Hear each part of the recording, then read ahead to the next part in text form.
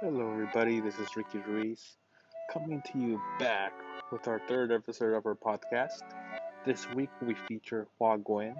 Hoa is running for David Dulles School Board and is going to be in the ballot for all of those who live in the David Dulles School District this May 18th, 2021. Just a reminder to all of you, if you have not registered to vote, the last day to register to vote for this election is April 27th. You should be getting your ballots mailed to your house starting April 28th, and the last day to return ballots through the mail is May 11th. And, of course, like always, by 8 p.m. May 18th is the last day to return your ballots. Please help us spread the word. Voting is very important, and I hope you get to vote if you're able to. Enjoy the episode, everybody.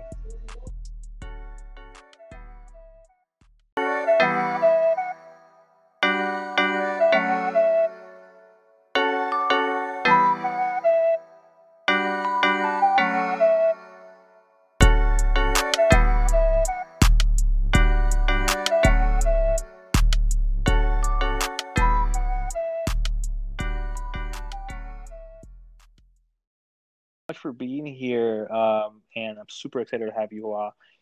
Please, tell us who you are. Yeah, thank you, Ricky, for having me on your podcast. And this is a treat to be able to talk with you. I know you're busy with everything that you have going on. So this conversation is just really nice to have with a person who gets it. My name is Hoa Nguyen. I use she, her pronouns. And I'm a second generation Vietnamese American, right? And I'm running for the David Douglas School Board position 3 at large.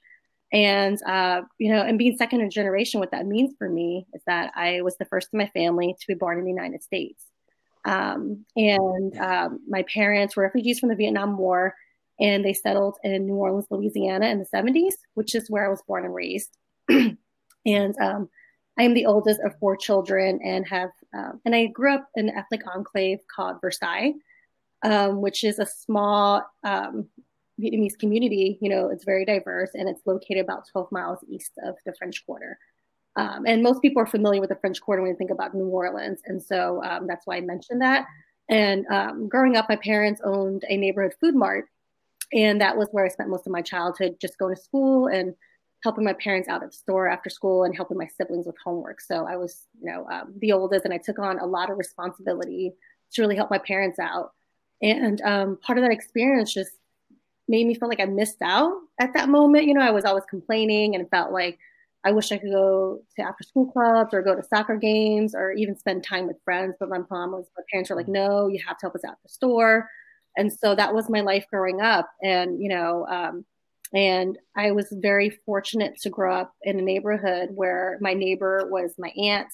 Across the street was my grandma. 2 blocks away was my cousin. So we really value extended family in my house, in my home. And I have probably like 50 something first cousins. I can't even keep track. Oh my goodness.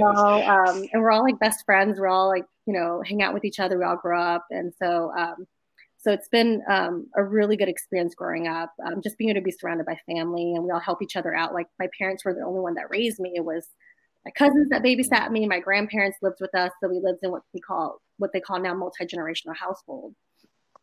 Mm-hmm. And, and that's where the foundation for my culture was really set in stone. My grandparents were really big on us being connected to our culture. And so that's why in my part of my story, I shared that, our names, I have 4 siblings. My name is Hoa, and I have 3 other siblings. Mm-hmm. So together it's Hoa Thuận Thao Hugh, which means it describes the traditional Vietnamese family values around like, getting along with each other, respecting elders, being affable and just being kind to one another. I wish I could say my siblings were like that. We kind of fight like cats and dogs. So. Oh, don't we all? Don't we all? So the running joke is that like my full Vietnamese name is Hien Hoa, which means I'm affable and kind in nature, and I bring peace and kindness to the world.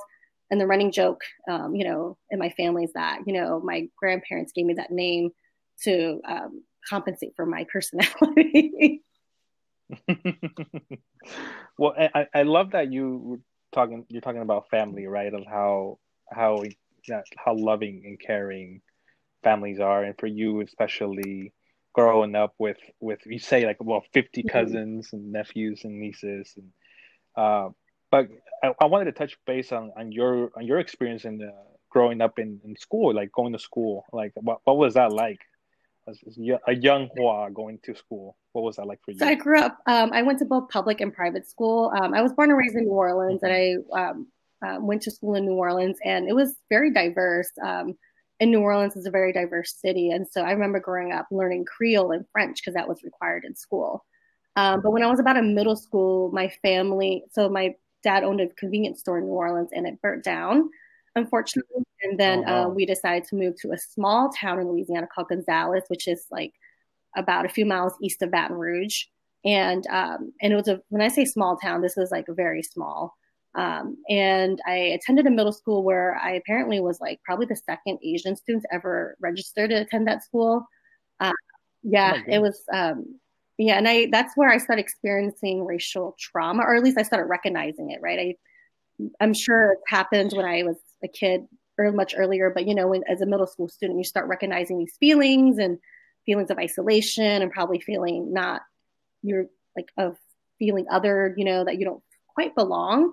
And so it's always an awkward time in middle school in general, but topped with, not being sure of who you are and, especially if you feel like you look different from everyone else around you. And so had a really hard time in middle school. I went to public school in in Gonzales, and I remember just walking to open house already, and people just were staring at me like, "Oh my God, you're Asian," you know, and Mm. I just navigating that. And my parents didn't really know what to do. It was in the 90s. So I was a 90s kid. And so part of that was, I didn't feel like there was a lot of resources, or at least racism wasn't really recognized, or there wasn't a lot of support for it. So I remembered going every day, just going to school. I just woke up every day and just feeling like, just sighing because I have to deal with kids making fun of me or bullying me, or, also like the fear of them mispronouncing my name and being made fun of. So Yeah. there's just all that anxiety that was built up for a long time when I was a kid. But the issue was that I didn't really have an outlet. I didn't have anyone to talk to.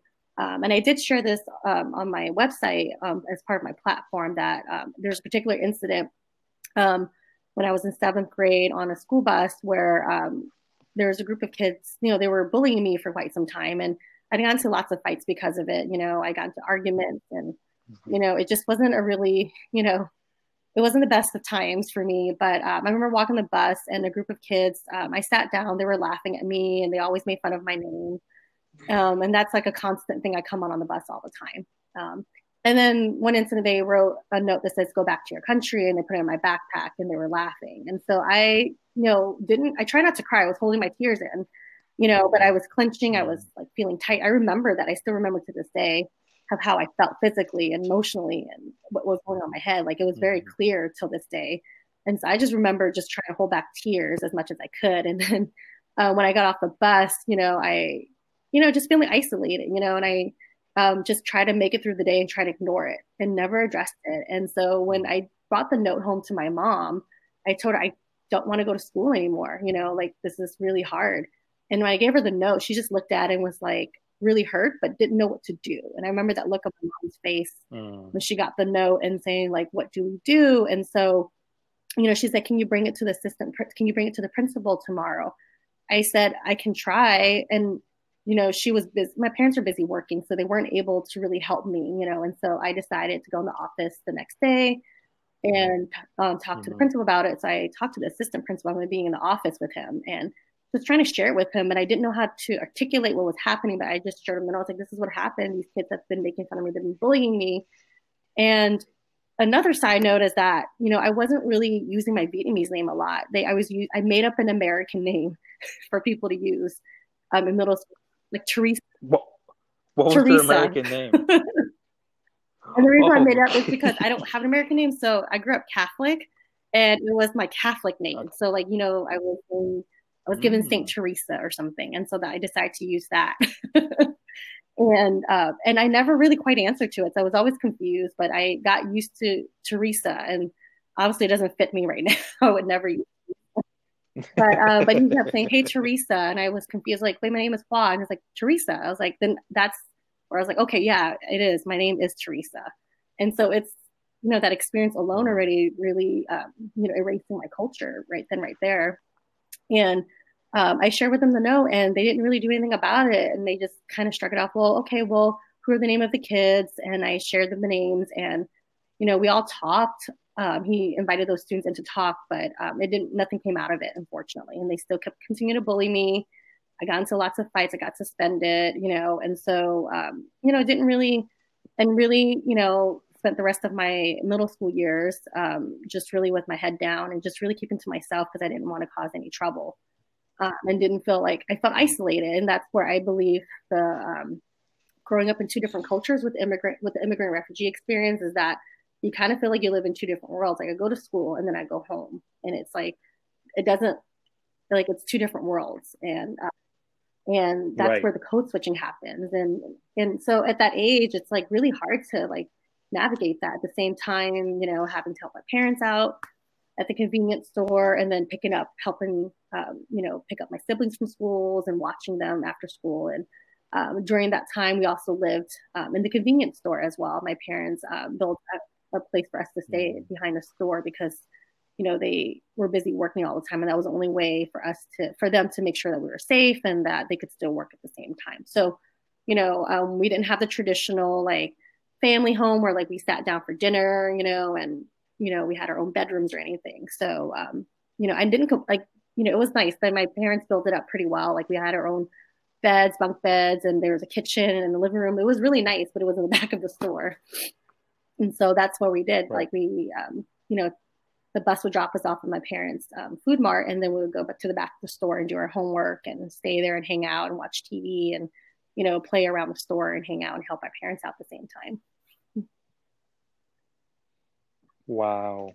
Well, thank you for sharing all of that. I think people need to understand that not everybody has that Mm-hmm. luxury, right, of coming home to a full house with everything there. I mean, there's so many stories, and we hear it to this day, I think, and I'm sure you're hearing it too from students, is that a lot, especially right now with the pandemic, Mm-hmm. with COVID-19, a lot of students miss going to school not because they miss, uh, you know, what they're learning or what the education is coming. They miss that they can go to school and feel safe and live this different Mm-hmm. life that they're Mm-hmm. living at home.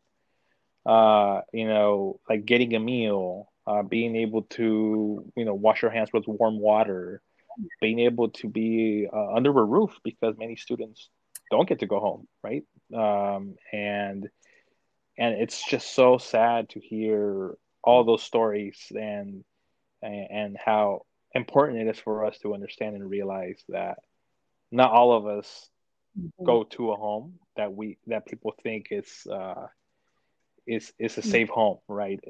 And I remember coming home sometimes and our electricity will be out because my parents couldn't afford to pay the electricity bill, or the hot Mm-hmm. water was out, or we had to stay in one room because we got an Mm-hmm. infestation of Mm-hmm. cockroaches again. So it's all those things, we don't talk about as students, we don't talk about as kids. And the older we get, the more we realize, like, oh my goodness, like that was, Mm-hmm. for Yeah. us, that was normal, Yeah. but it's not normal, right? Like it's very unfortunate. And like you said it, you nailed it. I think it's there's Mm-hmm. two you live Mm-hmm. two lives, and a lot of people don't understand that. And but you were talking a little bit about your experience as Mm-hmm. a seventh grader receiving that hate note, of going back to your country. um, and I Mm-hmm. resonate with that. I still I still get those comments Mm-hmm. even till this day. But um, has was that only a one-time experience, or have you experienced more racism, not only living in New Orleans but now Yeah, living and in it's Oregon? interesting that I shared that at the beginning of my campaign was I was, trying to develop my story, and and most recently, around the Asian American Pacific Islander hate that we're seeing that's coming out. That was the last time I received an actual hate note, in terms of direct, racial trauma. I mean, throughout my life, I've, dealt with biases and microaggressions in different capacities, in my personal and professional life.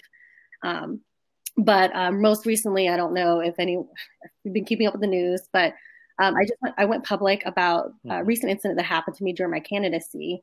I received a hate note about last month, earlier in March, 2 weeks ago. It said Kung Flu. A note was left at my doorstep on Friday morning, and I made an official report on it and decided to speak out publicly on it. And just really, my experience with that was the key story was that when I first received the note, I wanted to brush it off as if like it was nothing. It's just a note. I wasn't physically harmed. It's okay. I'll be fine.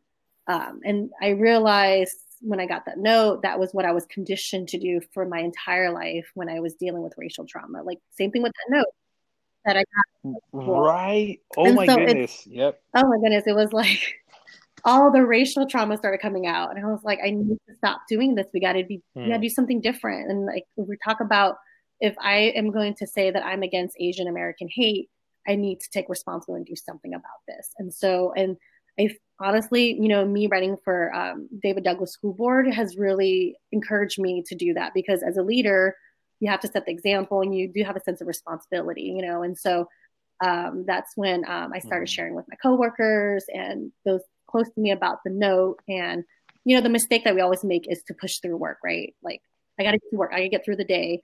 But that's also harmful when we're not taking care of ourselves mentally. And when we experience bias and trauma, like that's not good for us to hold it in and act like if nothing's happening, because I wasn't taking care of myself at that moment when I got the note.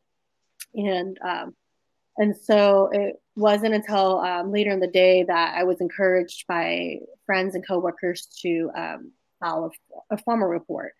And I didn't know how to do it. I never had to file a bias group. Like, how do I do this? And so that was my first reaction.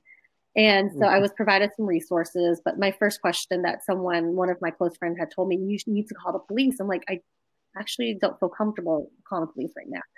That was a very real, a moment at that time. I was like, this is why I feel right now, unfortunately.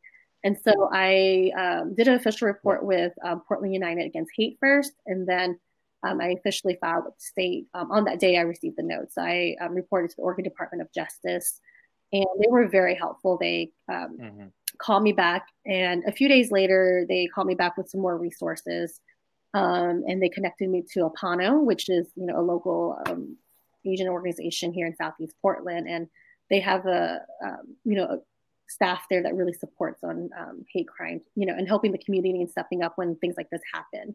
And they also encouraged me to do a formal report with the Portland Police Bureau, and they walked me through that process. And I was able to also file an official report, connect with a police officer, and connect with a detective who specializes in bias hate crime. And unfortunately, there was no evidence of the incident of how or when it happened, how or who might have done it. And that's generally the cases of bias crimes. And which is hard, because then when you talk about it, people don't believe you, or they think you're overreacting. And, and so that's always been the response when I start sharing about bias crime. And so we're told to have thick skin and move forward with it, right? Whatever, it happens all the time. But then the problem is that we normalize this behavior. And so by reporting it, I felt like empowered, to know that like I'm finally doing something about it for the first time. And so the police officer, when I spoke to him, he, pretty much stated that, someone was at your house, and they knocked at your door and they made an effort to leave an offensive note. So yeah, that is, a bias crime.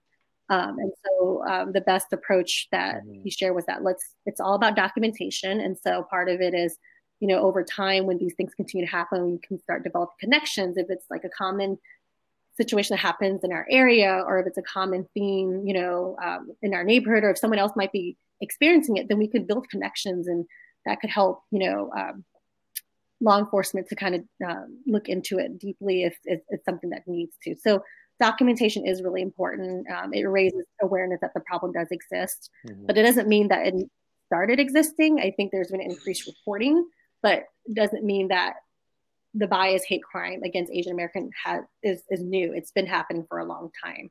And the narrative has been that we never talked about it. Like what I shared in about my middle school experience was that we never really were open about our experience when it comes to bias crime because we didn't think to talk about it, but as we over time, you realize you're holding all this trauma in and it's not good, and so the best course of action that when I publicly share the message was really is to lean into your community, lean into your supports, and don't sit in silence and don't suffer in silence with it. And we have community people that can help you and resources and like counseling help, but as well as making an official report is really important too. No, I mean, thank you for sharing all of that information, and you definitely I agree with you the fact that we don't talk about this, and I'm also a first generation Mexican American, and when my parents were called names in the street or being told racist horrible things, they didn't know any better than just to ignore it, right? And that's what I was taught, not officially from them, but just seeing, I remember going to grocery stores or waiting for public transportation, and someone would make a comment about our color of our skin or our height. And I remember my mom and my dad would just be like, "Oh, just ignore them. It's all good. Don't worry about it." And which is unfortunate because like up until maybe like 2 years ago, I started standing up, against all these hate comments and racism, and I'm very grateful that you went public with your experience that happened just 1 month ago, and I think it will empower more folks, especially right now, to feel comfortable to reach for help, to feel comfortable to share their story, and for us to support those who are suffering from the trauma of racism in this country and in this state to be specific. Yeah, and I There's think no about our question students because about I it. work in education, so part of my connection to running for school board is that my experience of working with Portland Public Schools as well, and I think about our students, and they go through harassment and bias as hate crime every day, I'm sure, in and out of school, but we don't provide them the resources to address it. And that was my experience in school. And so in that moment, I think about my students, I think about the students I work with and the youth and really like, this is not okay as adults. If we're accepting it, then we're telling students and our youth that it's okay. And so I just felt like we have to do something different because what we were doing before, ignoring it, wasn't helping at all. And by addressing it now, I hope that it doesn't become a bigger problem, right? We don't want to, let's say, like lose lives in the process, or have it become what happened recently in Atlanta, where it becomes a big issue like that. We don't want to wait till a mass shooting for us to start recognizing the problem. And the problem have always existed, and it exists in our systems. It exists in schools, exists in classrooms. The way, and part of it is we have to examine ourselves and how we also contribute to bias too. And so I think it's a learning process, but the more we address it, the more we confront it, the more we have dialogue. Like restorative justice is a big part of my value and the work that I do. Dialogue is really important, and really understanding the root causes of it and changing our behavior. So, for example, as a woman of color, I'm also not, I could be guilty of biases too. So I think we all have some form of bias and how we contribute it to ourselves. And also we have it internally in our communities that we need to address too. So it's very complex. And so I think that by addressing it starts the conversation and dialogue, and really developing, and really addressing stereotypes and, what our attitudes are about certain groups of people and how we see people. Absolutely, I couldn't agree more with you. I know my privilege as a male and as a person of color as well, right? Like I try to check those privileges when I can, almost every day, because I know I've had it difficult, but there's more people who've had it more difficult than I have, but you're absolutely right. I think starting the conversation and sharing our stories and being able to Mm-hmm. fight for racial justice, to fight for what's right, right? It's something that we need to continue to do, and we don't have to wait until a mass shooting happens or someone from the Mm-hmm. BIPOC community gets hurt over a racial slur, right? Like all these things can get prevented, and all these things can be worked on without us Exactly. having to Yeah. wait for something horrible to happen. And yeah, and this is a perfect segue. I'm excited that you are running for school board in the David Douglas School District. What led you to want to run for state that school district, that school board position? And maybe also if you want to share with us kind of what you hope you can bring Yeah. into that school board when And to be selected. honest, if you asked me 4 years ago about school board, I would honestly, I had no idea what a school board was. Even though I've worked in education for over 10 years, my experience with school board has always been very traumatic. Like, I think of Mm-hmm. school boards as this formal process, and it's only a bunch of retired people that can sit on the board and make all these decisions. And my experience with school boards as an educator has always been like, I'm always trying to testify something or try to get a group of students and parents together to talk in front of the board. That's been my experience on the community level, in terms of school boards. And so I Mm-hmm. was just tired of doing the same thing every year. When I was the Sun School coordinator, I remember we had to, testify in front of City Hall as well as in front of the Portland Public School Board to talk about Sun programming, and because they were at risk of being cut. And Sun Community School is a big partner in public education, especially in David Douglas in this county. And so, and they provide after school programming. And so that was, I would say, about 8 years ago when I was doing that. But over the years, I just got tired of being unheard, and I was planted the seed by a few people that I knew that started running, like Kathy Way, North Clackamas, and Helen for MESD. Those are people that I've grown Mm-hmm. up knowing and have worked with in the community in terms of Asian American Pacific Islander community. And so I was really inspired because I realized, like, people like us can run, because I really just thought that retired people could only serve on the board. Um, at least that's what it looked like to me. And um, and I was really inspired of Right. seeing other women of color stepping up to the plate and really shifting the board in so many ways, and so that really sparked that interest in me. And I thought about, like, what would I do if I was on a school board, or like what would it look like if I was to join a school board? And it was a long process. So I would say about 2 years ago, I made the decision. I know it's 2 years ago. It took a while ago, but I connected with Jillian. I decided, someone shared with me an application for Emerge Oregon. Mm-hmm. And so I actually was going through Merge imposter syndrome Oregon. at I the moment. love I them. looked at the Wow. questions. I was intimidated by the questions. I didn't know how to answer them. And I'm just being very transparent because I think we all go through this. And I was scared to Yeah, apply. yeah. And then I would say Jillian showed me, really sparked that seed in me. Like, I was inspired, but she really pushed me. And she said, just go ahead and apply.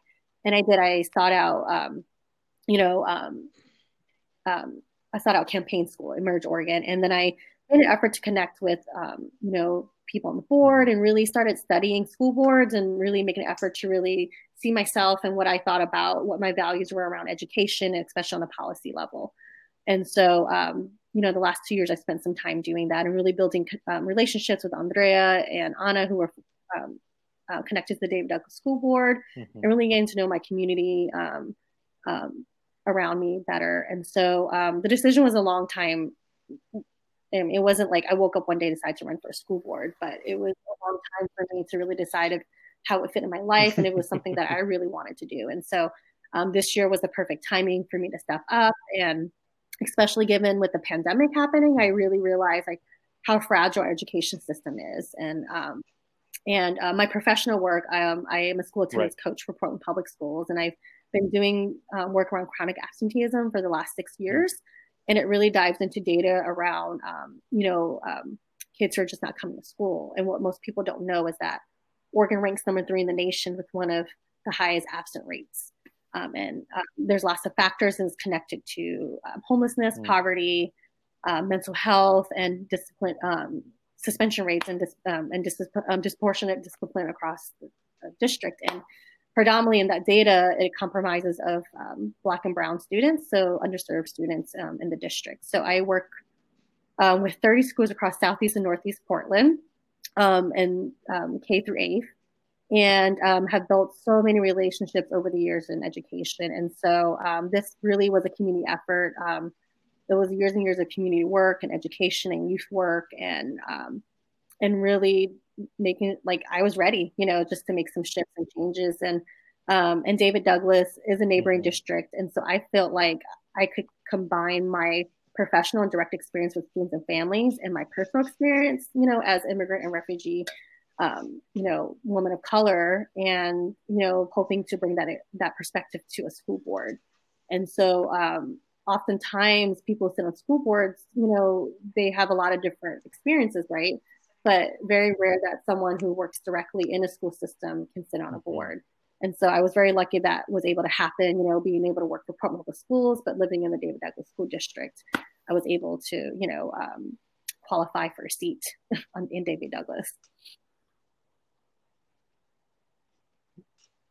No, thank you for the work that you do in Portland Public. I did not know that about you, and it's very important work. And I think you will see. I sit on the school board, and I've been sitting in the Reynolds School Board for it's crazy to say, almost like over 4 years now, and how fast paced the policy work can be. But the fact that we get the possibility and the availability to be in those positions and be able to create policy that best serves our students is something that is priceless. And I really hope you get that experience, and really hope that you continue the great work that like Sahar and Andrea and all those great school board members in the David Douglas School District have been doing. And to be honest with you, be transparent with you, I've been seeing their policies. I'm like, oh, we can do this at Reynolds too, right? We, and Gresham can do this too, and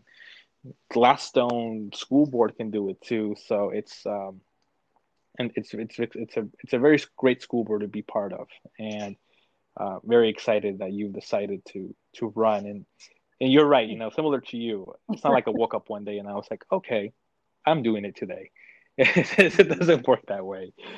There's a lot of sacrifices that I'm sure you are going to have to do in order to make this work. And I'm sure you're doing right now, running a campaign. And but tell us, like, if we want to volunteer, or we want to learn more about your campaign, learn more about your platform. My website is www.quad4pdx.com. So quad4pdx4.com. And that's where you can find a lot of information about my platform. And also there's a link to sign up to join my campaign. So we are in the process right now, since we're like 6 to 7 weeks out before Election Day, which is on May 18th. We are gearing up for getting out the votes. And so we definitely need volunteers to hit the ground running, and really making sure I get elected and win, and I've been working really hard, and it's been a tough balance between working full time, especially when we're in the middle of a pandemic. And this week we are in the process of transitioning into hybrid learning as well. And so it's just a tough balance between campaigning and work, and then everything else, that goes on in your personal life. And so it's definitely a work in progress every day. But yeah, I would love volunteers to do lit drop, phone banking, text banking. And I have a group of great volunteers who have stepped up to really help me. And so, just kind of setting those up. So, but definitely sign up, and we'll keep you posted. But also you can follow me on social media. I'll be posting up some updates on my Facebook page as well as Instagram. And so we'll give some directions on how to sign up there as well. And so, social media is also a great way to keep in touch with me as well, so that we can get the information out there for my campaign.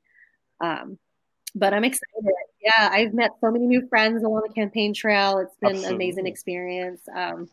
And I'm just excited for what this journey will bring. And already, like, what I shared about my recent racial incident with the hate note that was left at my doorstep, it also brings up the conversation around candidate safety, right? And elected official safety. And how people of color and Right.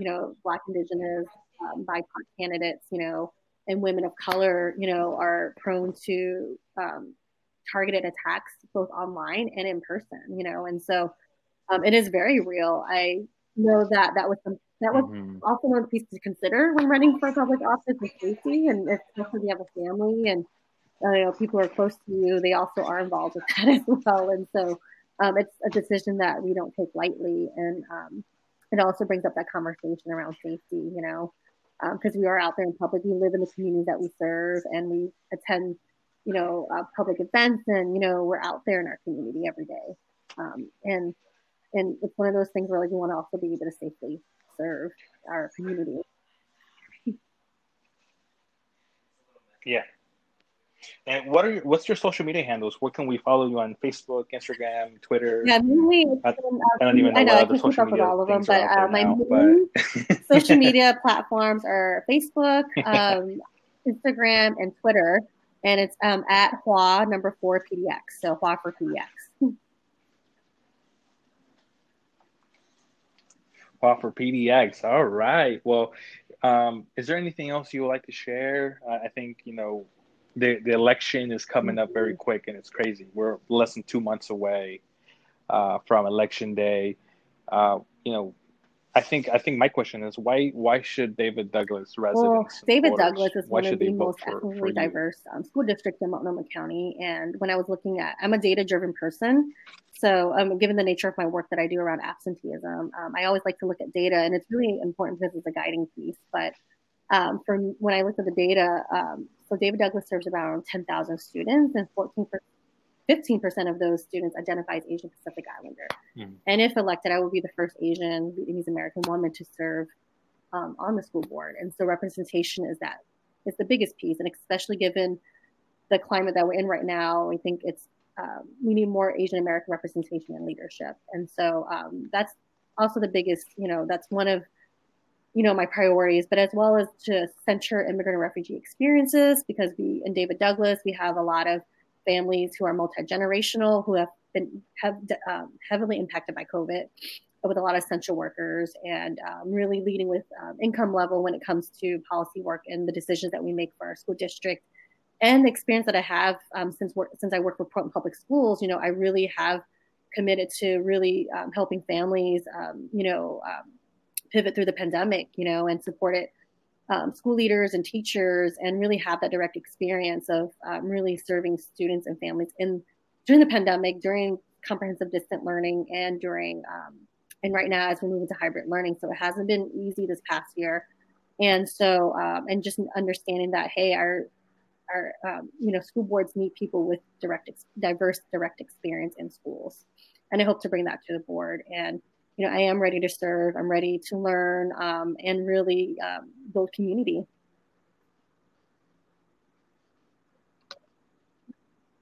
Wow. Well, if I were a Well, please David spread the Douglas word, voter, and I knew who I would vote also, one for. of my goals So, also, there is a trend when BIPOC candidates run for public office, we tend to outreach to new voters, and part of my Vietnamese community is really excited about my campaign, so I'm hoping to mhm. reach out to a more diverse voters and increase voter turnout, hopefully, because generally, school board elections, the special district elections, have very low voter turnout. It's at usually around 20%. And so I think really also, getting people excited about school board Yeah. elections and why it's important, even if you don't have kids that go to the school district, or if you may not send your kids to this to public school, but really how important it is to really be involved in the voting process for school district, because it really impacts the youth and the people in the neighborhood. And so really want to educate, the everyday voter about school boards and what it means and what special district election really means, for our neighborhoods. Absolutely. Mm-hmm. That those elections are, as if anything, more important than any other elections. I think school boards are and school board directors Mm-hmm. play a huge impact in local policy, right? And I think Mm-hmm. parents, non-parents, soon-to-be parents, even like students that are able to vote. Uh, this is in my opinion, and I might be biased because I'm also a school board member. But I truly do Exactly. believe that school board races are perhaps one of the most important Mhm. elections that many of us don't know about, right? And it is our job to educate our communities, our job to make sure that we let people know why school board is Mhm. an important role and why you should vote for the right people, especially in a diverse school district like David Douglas. But Hoa, thank you so much for taking the time. I wish you nothing but the best this election. Uh, Please, let us know how we can be helpful, and I wish you nothing but the best. And hopefully, we'll Absolutely. get Thank you so to much, serve in Ricky, neighboring for school having districts here me pretty and soon. creating the space for us to share our stories and our narratives. And any words of wisdoms from you from a seasoned school board member, I will take it. So